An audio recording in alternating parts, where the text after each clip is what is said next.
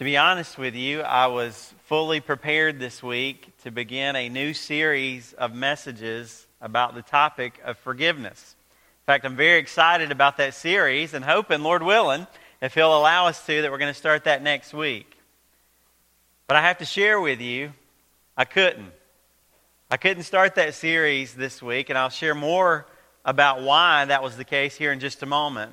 But instead, the Lord put on my heart today to talk with us about the election that is coming up this week. Now, I have to say, if I were you, and I came to church, and I was anticipating God speaking to my heart, and I come in, and we're singing some worship songs, and we're praying, and we're beginning to open up our heart to God, and the pastor says, okay, today we're going to talk about politics. I have to say that I might be tempted to have a little bit of a sigh, maybe roll my eyes a little bit, and say, oh goodness, I could have slept in today. I mean, especially with a presidential election. I mean, good grief, when did it start? Like 2 years ago? I mean, they come every 4 years, but it seems like as soon as there's an election, it seems like the next election kicks off. And it seems like, especially over the last little while, it's a constant topic. And no matter where you turn, in the media, TV, newspaper, and many times when we're coming to worship, we're saying, I'd like to get above that fray a little bit.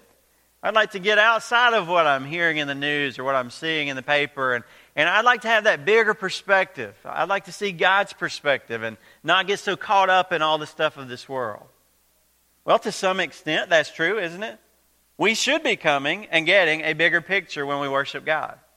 But to some extent, maybe it's not as accurate. We should also be learning how to live and how to participate in this world where our feet are on the ground.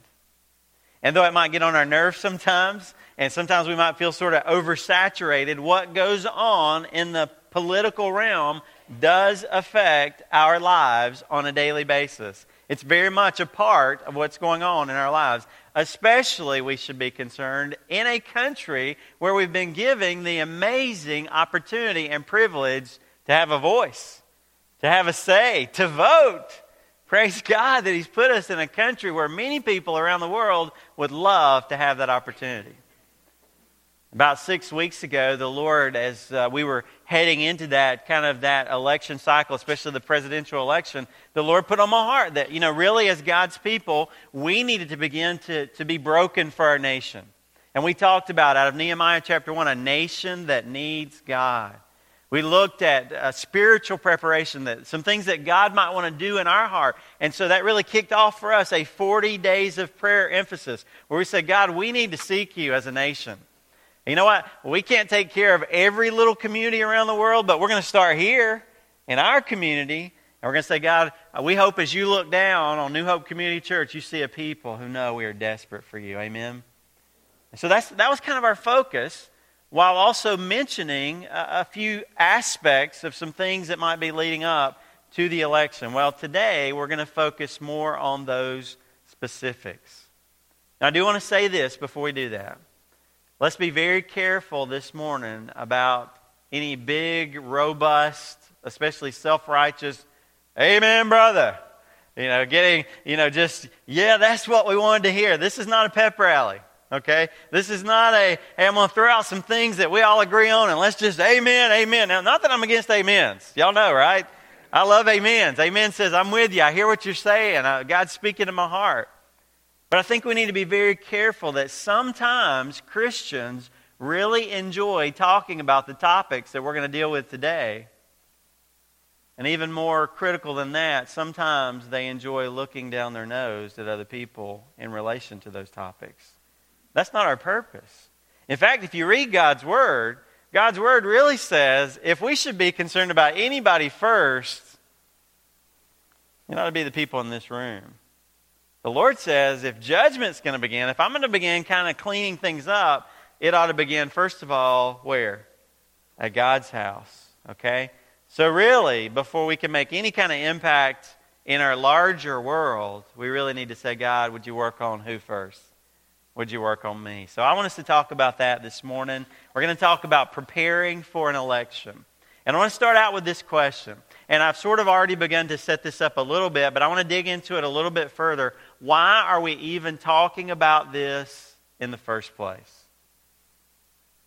I was on my way to the church office this week, and I was actually thinking about the message for this weekend, the series, really, the whole series on forgiveness. And I was getting excited about the message that I believe God was putting on my heart to share with you, the first message in that series. And as I was doing that, the Lord brought to my mind, the election's coming up this coming week. And here's what I believe the Lord very clearly spoke to my heart. Not in an audible voice, but I believe very clearly He spoke to my heart. Robbie, where are the voices? You say, Pastor Robbie, what do you mean by that? Well, as soon as I heard that sense in my heart of that message from the Lord to me as His servant, I immediately understood what He was talking about. You see, the Bible indicates that we, as the body of Christ, are God's people, His church, and He wants to, as He's speaking to the world, He wants to work through us to be His servants to share those messages. So in the middle of what potentially could be a pivotal time in our nation's history, don't you think that God might have something to say for us and to us? And if He did, shouldn't His people be involved in cutting through the haze of all the messages and hearing what He's trying to say and helping to be a part of what He's trying to do? Write down Amos chapter 3, verse 8. In Amos 3, verse 8, it says, "A lion has roared, who will not fear? The Lord God has spoken, who can but prophesy?" I got to tell you, that could be my theme verse. I have no desire to stand up here in front of all you people every week, except God gives me something to say, and I'm really excited about sharing it with you, okay? Well, that ought to be your heart. All of our heart is God's people. God has spoken. I can't help it. I got to share what God has for people's lives. Amen? And if the church were speaking, who speaks for the churches? To get more specifically, again, ultimately, God wants to speak through who? The whole body. God wants His whole body engaged in doing His work. But many times, the Bible seems to indicate as He's beginning that work, God usually starts something like that by speaking to and through His servants, the prophets. In fact, if you go back, just one verse from what I just read, it says, "Surely the Lord God does nothing unless He reveals His secret counsel to His servants, the prophets." We're talking about the pastors. God has given His body spiritual leadership, servants of His to hear His voice, to follow His direction, and to set the pace in God's people doing God's work. It's very tempting for us as Christians to get lulled to sleep, isn't it? Seasons come and seasons go. Especially as you get older, right? Seasons come and seasons go. And things happen, and we have this president, and we have this president, and we have this cycle, and all these things happen. If we're not very careful, we can get lulled to sleep. But I think one day we're going to look back and see how significant the choices we made as a nation really were. And friends, today I believe that God, listen, that God would say to us as His people, wake up and pay attention. Wake up, my people, and listen to my voice. God's people, of all people in this world, the Bible says are to be engaged. We're to be involved. We're not to be falling asleep, just letting things go by and not being intentional about our lives. Write down 1 Thessalonians chapter 5, verse 6. In that passage, it says very specifically, "So then, let us not sleep as others do, but let us be alert and sober." The indication that the Bible gives of God's people is that we're watching. We're paying attention. We're aware of what's going on in the world around us. Write down Luke chapter 12, verses 54 through 56. Jesus said to the crowds, He says, "When you see a cloud rising in the west, immediately you say, a shower is coming." And so it turns out. And when you see a south wind blowing, you say, it's going to be a hot day, and it turns out that way. He said, you've begun to recognize that when some things happen in the weather around you that, okay, I see this happening, then this is what's going to happen next. He says, you hypocrites, you know how to analyze the appearance of the earth and the sky, but why do you not analyze this present time? Do you hear that voice from your Lord, church family? God is saying to His people that He wants us to be aware and paying attention to what He is doing in this world. And if you might be in that category of person this morning that would say, you know what, Pastor Robbie, I don't think you or I don't think our church family ought to be paying attention to stuff like this. I think we ought to leave it alone. Then I would just encourage you to read the Old Testament. Because much of the Old Testament is God speaking to nations and to leaders about the critical importance of following the Lord and His ways. Now, admittedly, much of that is to the nation of Israel, but many of those same principles that He spoke to His special people, Israel, are the kind of things that God challenges any nation to do right and to be blessed. Why are we talking about this? Because, listen, friend, in the middle of this world, this messed up world that we live in, God is speaking. God never stops speaking into what is happening in our world around us. The real question is, are we what? Are we listening? Okay, so why are we talking about this? Because the Lord has something to say, and He wants us to listen to His voice and to be a part of what He's doing in this world. So secondly, let's think about this. Let's get more specific. What are some of those things that God would be speaking to us about? Some of the specifics as we approach an election. We're going to make some decisions this week, aren't we? We're going to make some decisions. What are the basis upon which we should make those decisions? What are some things that God would speak into our hearts about making sure that we are thinking about and aware of? You know what's encouraging here? We don't have to guess. You know why? Because God wrote a book. God wrote a book. And He's given us His Word. And so all we have to do is say, God, what does your Word say about these issues that we are confronted within our society? So let's look to God's Word for some guidance. Write these down. I'm going to give you several key points that are involved in the decisions that we're going to make over the next few days. First of all, the sanctity of human life. Now, that word sanctity sounds like a big kind of religious word, but it just means specialness. Okay? Human life is what? It's special. It ought to be precious. It ought to be seen as unique by us. And there's a lot of different aspects to it. We can't cover all those different aspects. It can go anywhere from embryonic stem cell research all the way to how we treat the elderly in our society. But probably the most visible issue that comes up in relation to human life is the topic of abortion. Now, anytime I speak about abortion, I want to be very mindful of the fact that there is no doubt that in a size of people, in a room with this many people, that there is for sure some people in this room who have either had an abortion or you've been involved in someone else having an abortion. And may I just say to you, as we talk about these topics on a larger level of how we as a nation should cover them, let me just share with you God's message to you. If you have had an abortion, or if you have been involved with others having an abortion, God says to you today, you can receive healing and forgiveness and cleansing and His grace today. He wants to do that in your life. Please hear that. But as a country, as a nation, we cannot continue to make the decision that it is okay to allow this in our society. The Bible says right down Jeremiah chapter 1, verse 5. In Jeremiah 1:5, this is what the Lord, there's many passages I could give you, but in Jeremiah 1, verse 5, this is what the Lord said to Jeremiah. He said, before I formed you in the womb, I knew you. Wow. That's pretty far back, isn't it? Before you were ever formed in your mother's womb, I knew you, God says. And before you were born, I consecrated you. God is saying to Jeremiah, I appointed you as a prophet to the nation. I had a plan and a purpose for your life before you were ever born into this world. That's very clear, isn't it? I mean, that's very clear. The Lord is saying that we should not tamper with His plan for a person who's been created by Him and He has a purpose for their life. We should not be tampering with that inside of a mother's womb.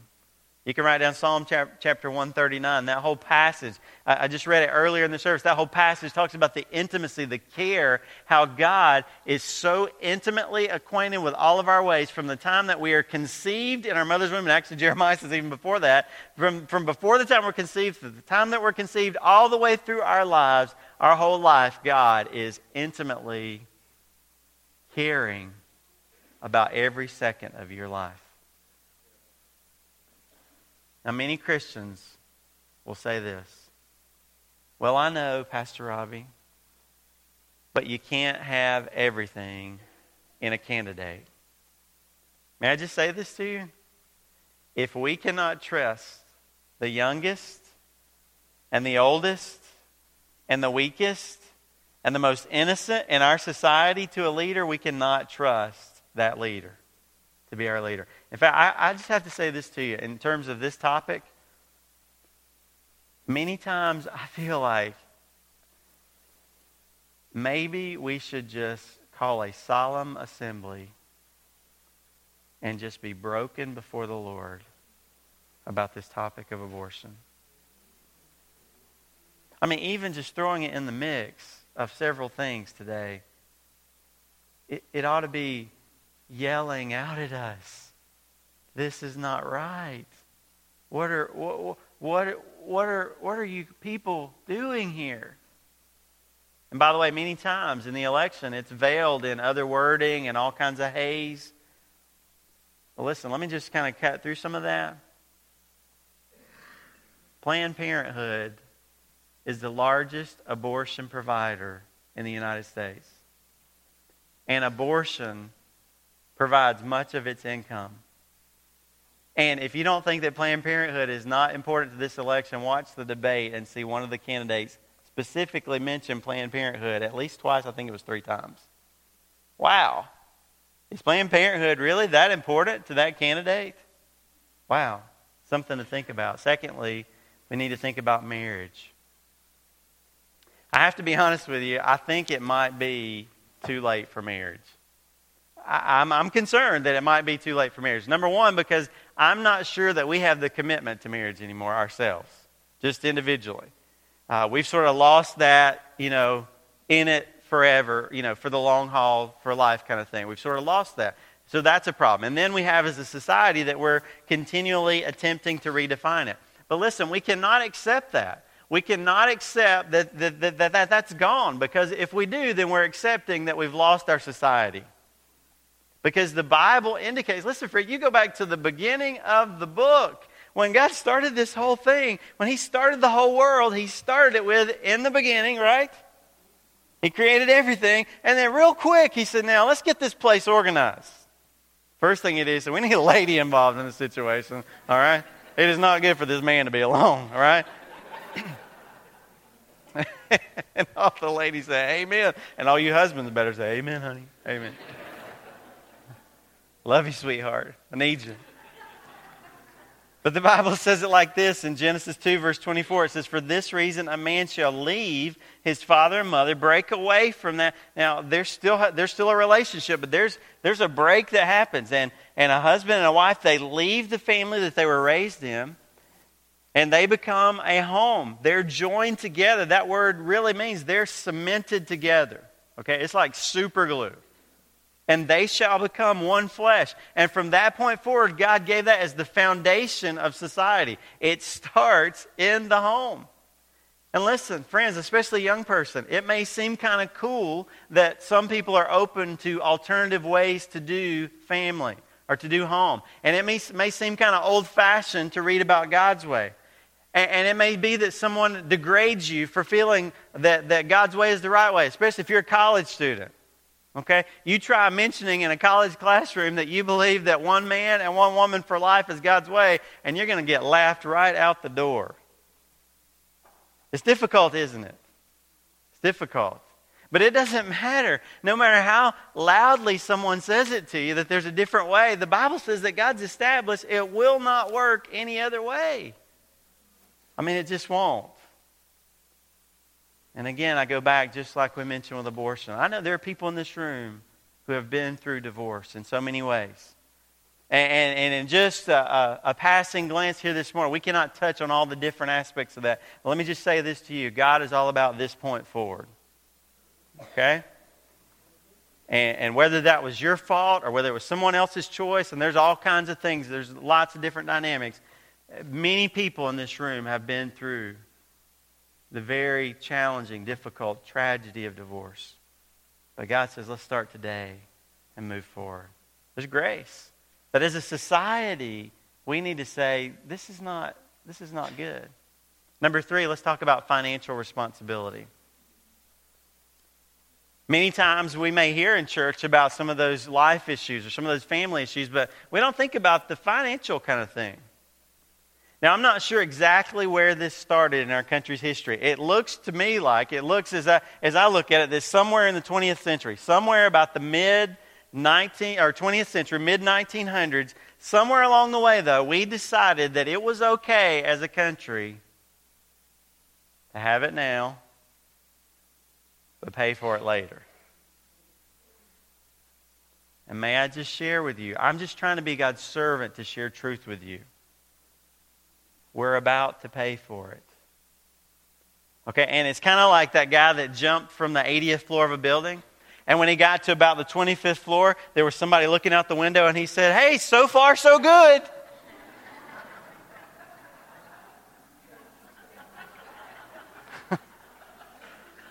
Well, I guess that's one way of looking at it. But pretty much his fate was sealed, wasn't it? I think when you hear what I'm about to share, sadly, our fate may be already sealed. A few years ago, the late, really a great man of God, Larry Burkett, financial advisor, and really in some sense a prophet in these matters, he shuddered at the thought that our country was a few $1 trillion in debt. Today, I'm sure we're all aware, we're $16 trillion in debt. Now, I want you to listen to this. This is amazingly revealing if we listen to what God is trying to say to us. Warning signs here. From 1776, when our country started, to the year 2000, okay, you got that? From the time our country started to the year 2000, our nation accumulated about $5.6 trillion in debt.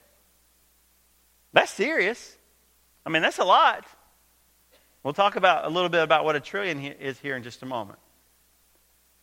From 2000 to 2008, it almost doubled. It went up to 10.2 trillion total. From 2008 to 2012, it actually was a little more than from 1776 to the year 2000. It was almost 6 trillion to our current total of 16 trillion. Now, let me put it another way. Are you listening? Okay, don't get lost in the numbers here. From the year 2000 to the year 2008, in those years, we almost added as much debt as we had in all of our previous years of history. But in the next 4 years, from 2008 to 2012, in the last 4 years, we have accumulated a little more than the first 224 years of our nation's history. Okay, if you were going down a stream, isn't it fun? You're floating along. You ever been on one of those river floats? You're just floating along. You know, the birds are singing. It's a nice day. You know, it's just drifting. If you're paying attention, sometimes you notice, you can't really see it on the surface, but you can kind of see underneath. Man, those bugs are moving fast. Man, that leaf went by quick underneath.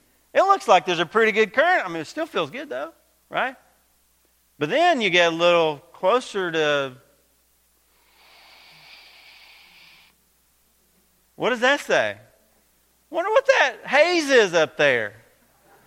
Wonder what that spray is. It sure is pretty, that rainbow.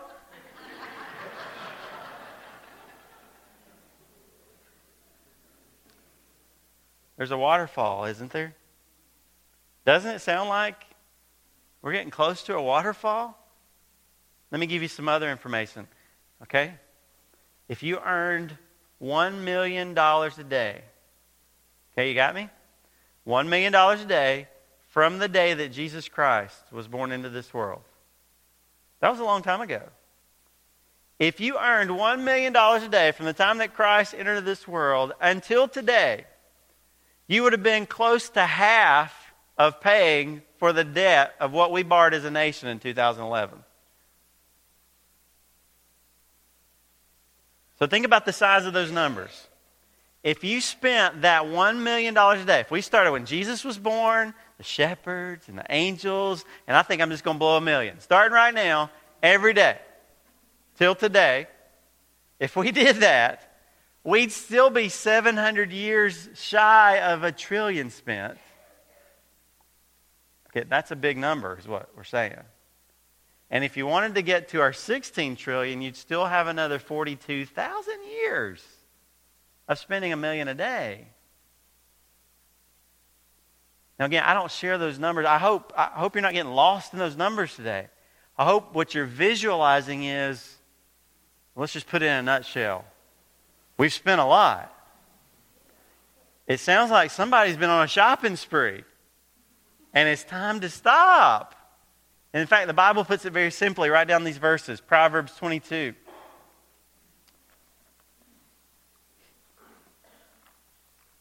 In Proverbs 22, verse 7, it says this. The borrower becomes the lender's slave. The Bible says we should be very, very careful about debt. In general, we should be very, very careful about debt because it can enslave someone. But then it says in Psalm 37, verse 21, when you have it, you should pay it back as quickly as possible and as soon as you're able. It says the wicked borrows and does not pay back. Okay, so as a nation, what the Bible's saying is, if we are not paying our debts, then that is wickedness, is what the Bible says. That is wrong. We should not continue down that road and just say, oh, well, we're not going to do anything about that. Okay, I wish we had more time for that, but I just want you to understand this isn't just a financial issue, it's more than that. Number 4, our relationship to Israel. We're talking about what are some of the things we should be concerned about. Now, here's one of those things that you wouldn't know unless you came to church, probably. Okay? But I hope you would be encouraged today as you study God's Word, as we understand God's perspective, as you read your newspaper, the Bible very much speaks to today. And in fact, you're probably here as an American, as a nation that has had a Christian heritage, you probably have some idea of what I'm about to share, but maybe you've never really thought about it. So let's look at it. The nation of Israel becoming a nation again in 1948 was nothing short of a miracle. And really was a fulfillment, an amazing fulfillment of Bible prophecy. In fact, until 1948, if you were a Christian, you would have been saying, you know what, I can't wait for Jesus to come back, but I know that in order for that to happen, we're looking for the nation of Israel to become a nation again. In 1948, they were probably going, oh my goodness. Oh my goodness. I knew it was supposed to happen, but oh my goodness. I mean, as far as I know, no nation's ever done that. They were a nation. In the year 70 AD, they were destroyed by the Romans and scattered once and for all, seemingly. And 2,000 years later, they were organized again as a nation. Wow. You begin to look at those things and like, it sounds like the Bible, there's something there. And the United States was a critical part of helping for that to happen. And we've sought to, for the most part, it seems like, sought to be a friend to Israel over the last year since they became a nation again. But you need to be aware that is beginning to change. Okay? With the political correctness of pandering to Islamic nations, and with more of our leaders and our country moving away from a Christian heritage, understanding of God's purpose and His amazing...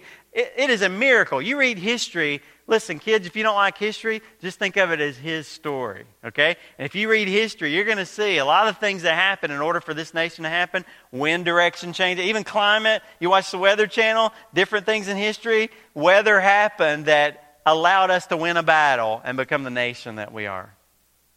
And you begin to look at that and you say, wow, God had a purpose for this nation. But as our leaders move more and more away from that, that support for the nation of Israel is eroding. Write down Genesis chapter 12, verses 1 through 3. It all goes back to Genesis 12, where the Lord said to Abraham, He says, the Lord said to Abram, go forth from your country and from your relatives and from your father's house to the land which I will show you. And I will make you a great nation. And I will bless you and make your name great, and so you shall be a blessing. God took this tiny group of people. The nation of Israel, the Israelites, the Jewish people have clearly been blessed by God amazingly. In fact, at one time I shared with you the huge disproportion of people that there's a larger proportion of people that have won in relation to their size as a nation who've won Nobel Peace Prizes, who've been millionaires, who've been successful as doctors and lawyers. It's amazing how God's hand clearly. You look at the nation of Israel, God is blessed. He fulfilled that promise. He said, I want to work in you. I want to be your God. I want you to be my people so that all the world will see that I'm a great God and everybody will trust in me. And then He said in verse 3, and I will bless those who bless you, and the one who curses you I will curse. And in you all the families of the earth will be blessed. If we continue down that track of turning our back on Israel, God's not going to bless us as a nation. Okay, I want to give you two more that maybe aren't as recognizable, but that we need to be thinking about. Okay, so add these. Number 5, our attitude. What should we be watching in this election? We should be watching our attitude. Many times, and that's why I shared at the beginning of the message, this is not a, amen, brother, preach it right, Pastor Rob. Yes, that's what I wanted to say. Let's get mad about it. Many times Christians have this us against the world mentality. It's not us against the world, it's us for the world. Do you hear me? Yes, there's a battle going on in this world, but the Bible says in Ephesians 6, the battle is not between people. It's not between flesh and blood. There's a spiritual battle. There is a world system that is against God for sure. And listen, I'm not naive. Somebody say, Pastor Robert, you just don't understand. Okay, I don't work with people. I don't understand. All right. Yes, I know there are some people that will it doesn't matter how nice you are, how sweet, how caring, how servant-hearted. There are some people that are just going to outright reject the Lord. I understand that. But most Christians think, many times I find from Christians, they think that that's most of the world. That everybody's just against God. Well, let me just share this with you. I don't have God's perspective. I can't see everything. And I don't know if this will maybe change. But here's what I think. I think there's a window open right now. And I don't know how long it's going to stay open. But from what I see in dealing with people, many people are open to God right now. And we ought to go, not us against them, and not with fists sort of ready to battle. Many Christians are always in this defensive. People tell me, people at work know where I stand. I'm like, why do they know where you stand? Why are you so mad about it? They should see Christ living in you and through you. And yes, we have convictions. I understand that. But it's just that defensive mindset. We ought to go saying, just like Jesus, He came to seek and to save that which was lost. And He says in John chapter 20, verse 21, as the Father has sent me, so I have also sent you. So yes, I realize there are some people that are going to reject the Lord. We realize that. But we need to watch our attitude and have a great expectation that, God's going to work in a lot of people's lives if we'll just be His servants. Number 6, we need to watch our expectations. Now, we said earlier, it's good to be informed, it's good to be involved, but some Christians, I'm afraid, are putting too much into this world, specifically government. Okay, we're trusting in too much, expecting that if we put our expectation into an election or the things of this world or our government, that's going to save us. We should be engaged in this world, but we should not be dependent on this world. Write down Colossians 3, verse 2. Colossians 3, verse 2 says, set your mind on things above, not on the things on the earth. Now, there's probably more we could say, but these are some of the things that should be at the forefront of our minds as Christians when we're making decisions about our leaders. All right, number 3, what should we expect? Now, I want to kind of pick up on that last thing I was talking about. We should be engaged, but we should not have wrong expectations. And maybe one way of putting it is like this. Some people think, man, if we could just get so-and-so in there, man, we'd be all set. Not necessarily. I would even say not necessarily. Don't be hoping in any person or any group of people. We need God to work. That's what we really need. Okay? But let's think about what should our expectations be. I want to give you 4 things, and I want you to write these down. First of all, God will honor your part. I can't do everything, but I can do my thing, right? And God will honor that. He sees you taking it seriously. He sees you making it a priority. He sees you working to make a difference for Him, and especially He sees you praying. I think really what we ought to be doing is on our knees, just saying, God, we don't know what to do, and we don't know how to do it. God, just help us. Amen? Write down 1 Samuel chapter 2, verse 30. In that verse, the Bible makes a promise to us. It says this, for those who honor me, I will honor, and those who despise me will be lightly esteemed. God promises to honor you if you honor Him. Secondly, our country's choice does matter. Okay? If we choose to follow the Lord in His ways, Psalm 33, verse 12 says, blessed is the nation whose God is the Lord. Okay? If we choose to honor the Lord in His ways, then God will be able to bless us. If we choose not to honor the Lord and His ways, then God will not be able to bless us and we'll suffer the consequences. Now, I want to share a passage with you, 1 Samuel 8, verse 7. Actually, I almost would call this the Burger King passage. Okay? It's the have it your way passage. All right? In 1 Samuel chapter 8, what happens is God said, I want to be your king. I want you to follow me. And the people were like, well, that's great and everything, but everybody else has like a man. And we just really like to have a man, Lord. Can you give us a man to be our king? The Lord was like, no, I'm going to be your king. And He spoke through His servant Samuel. He said, Samuel, and He gave him the message. And the people were like, no, that's great and everything, God, but we want Saul. And this is what the Lord says. The Lord said to Samuel, listen to the voice of the people in regard to all that they say to you. One of the saddest verses in the Bible. For they have not rejected you, but they have rejected me from being king over them. Friends, thankfully, many times, God graciously pushes back the consequences for us. Hasn't He? Hasn't He? I hope we recognize that. Many times God says, oh, I'm trying to give you more time. I'm trying to give you more time.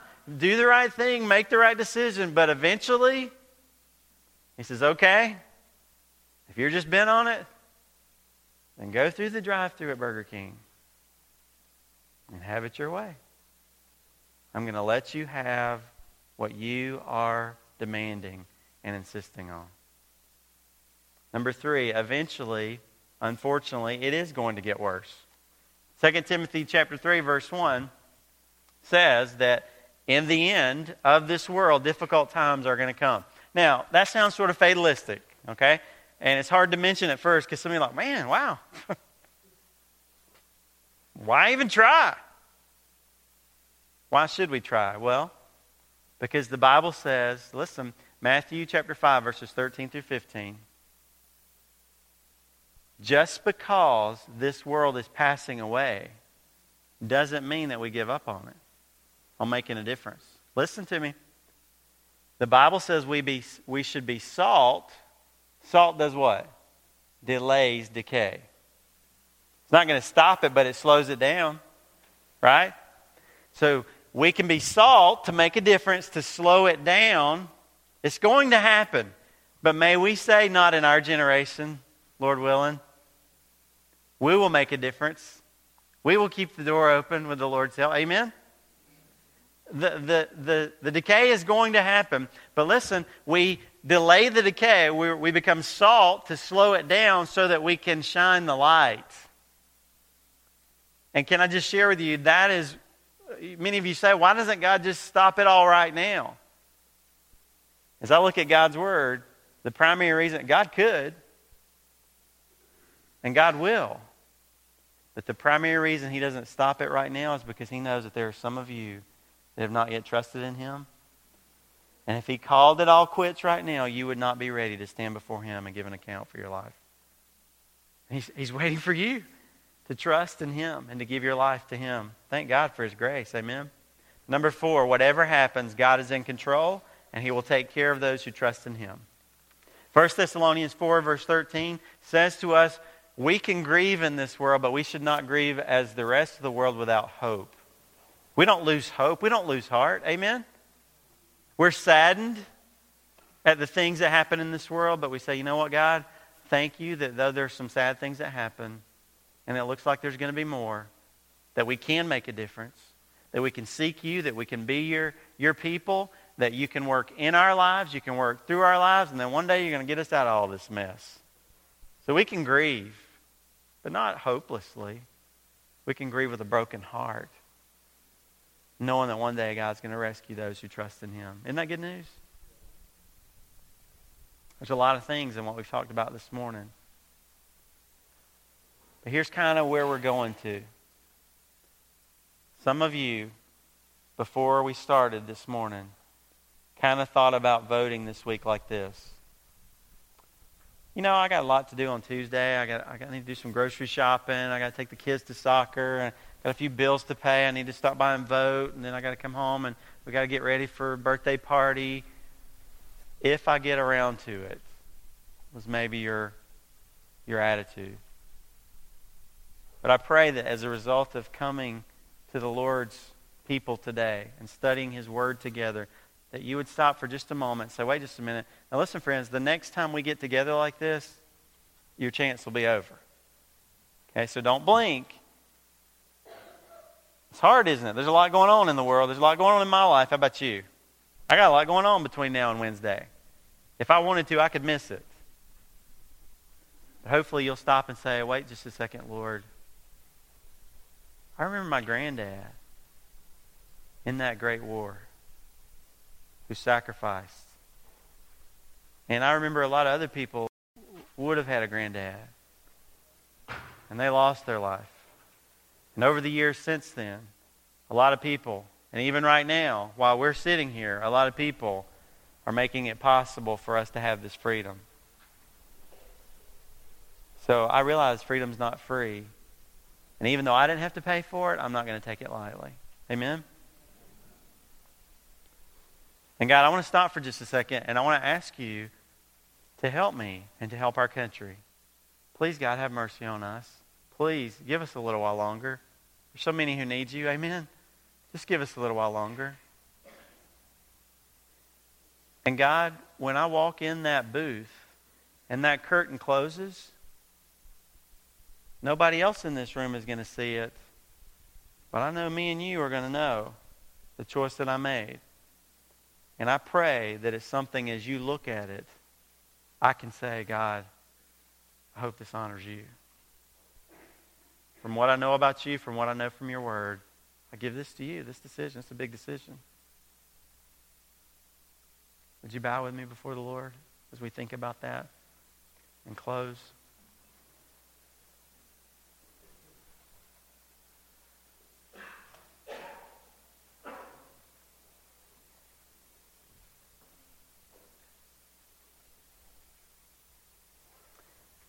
Heavenly Father, you know how frail and weak we are.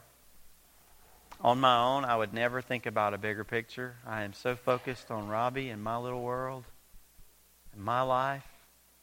It's very difficult for me to see the things that you see.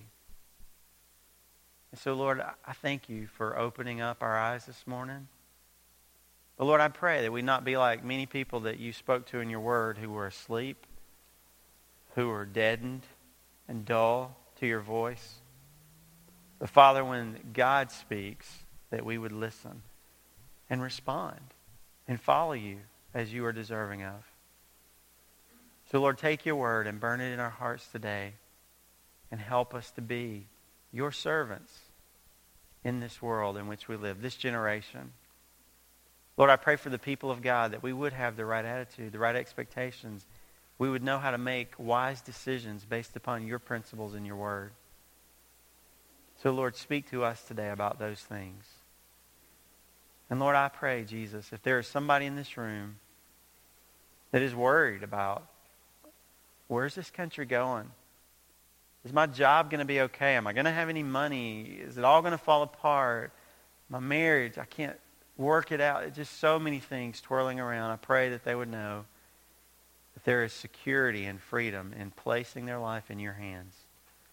And Lord, that you cut through all of that noise and all the storms of life, and that you speak to us and lead us and protect us. So would they just call upon you today and say, Jesus, please save me. Please forgive me. Come into my life. Wash my sins away. Lead me through this maze of life and help me to follow you. Father, in these next few moments, help us to make those decisions. We pray in Jesus' name. Amen.